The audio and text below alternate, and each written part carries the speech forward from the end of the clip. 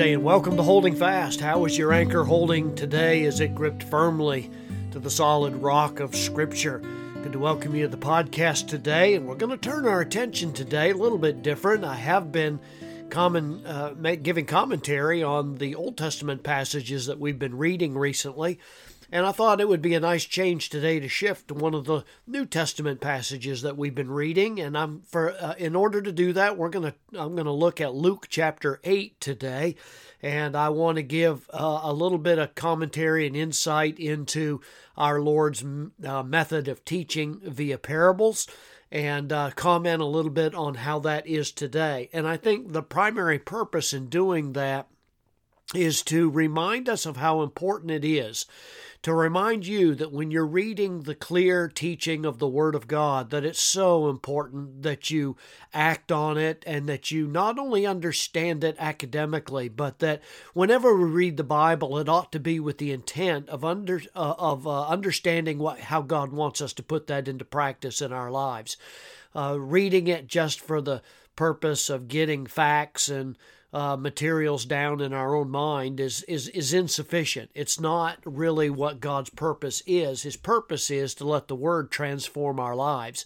And so I hope that that's why you read your Bible, not just to check off a box or in order to prepare some lesson of some sort, but that you might really read it with your understanding and with the intention of saying, Lord, what does this mean for me today? How can I apply it? How can I put it into practice? So in Luke chapter 8, our Lord is really doing this.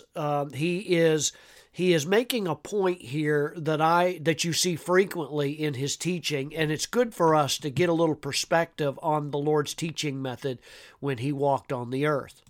If you recall from Luke chapter 8, the Lord was giving the teaching or the parable concerning the seed and the sower.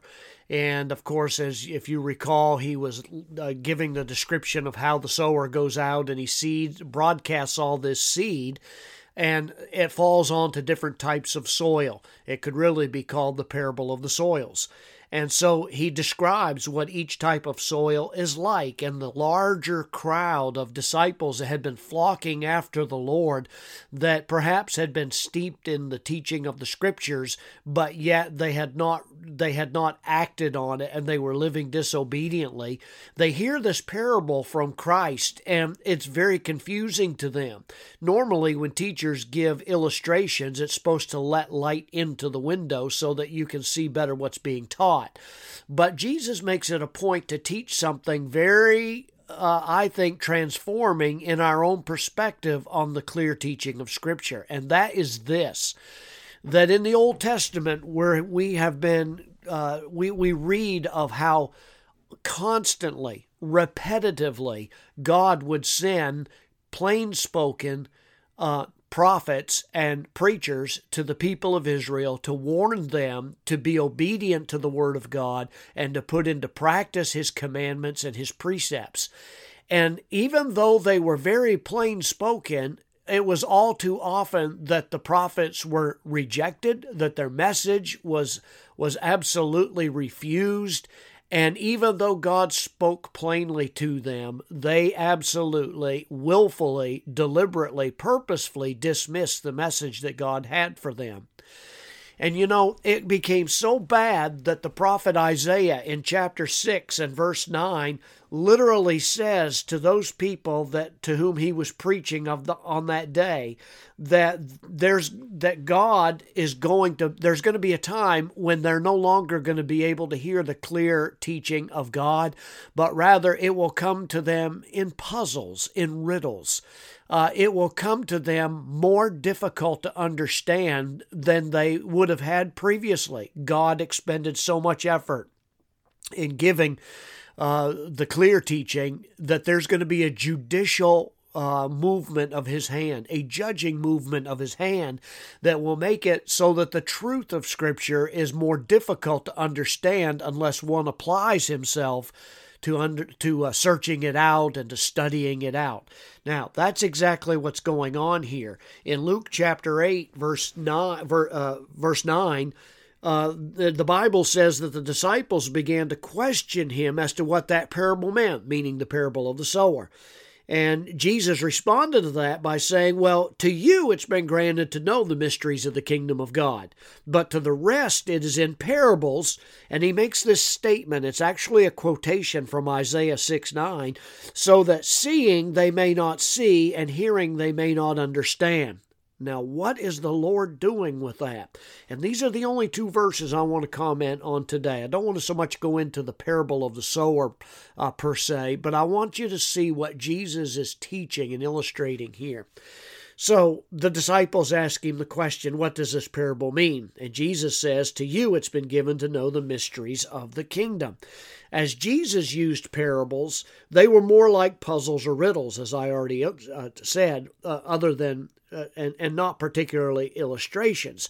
And only those who had been given the right key could understand what those parables meant. Now, let's understand right away that in the Bible, a mystery isn't something you can't figure out. It's not that something that's unknowable. It's actually something that you would never know unless God revealed it to you. A mystery, as some scholars have defined it, is in the Old Testament concealed, but in the New Testament revealed. So it's not a fact that can't be known. It's that, or is not understandable. But a mystery in the Bible is something that, apart from the explanation of God, can't be known. And that's what's going on here in the parable of the sower. In the biblical sense, you may know exactly what a mystery is, and yet because you dismiss it because it requires effort to understand, it's still a mystery to you because you won't know it unless you dig into what God has revealed and understand it. So I hope that comes across to you and you understand. And then Jesus makes that statement that seeing they may see, hearing they may not understand. Essentially saying that I spoke plainly, but now they have been judged not to have the plain word of God. Now, it does not mean that he's not offering an opportunity for them to dig deep into the word and find the truth. And actually, don't we all have that choice? If we find that something is difficult to comprehend and understand, that ought to cause us to burrow into the Bible, to ransack the Scriptures to find out exactly what God is saying.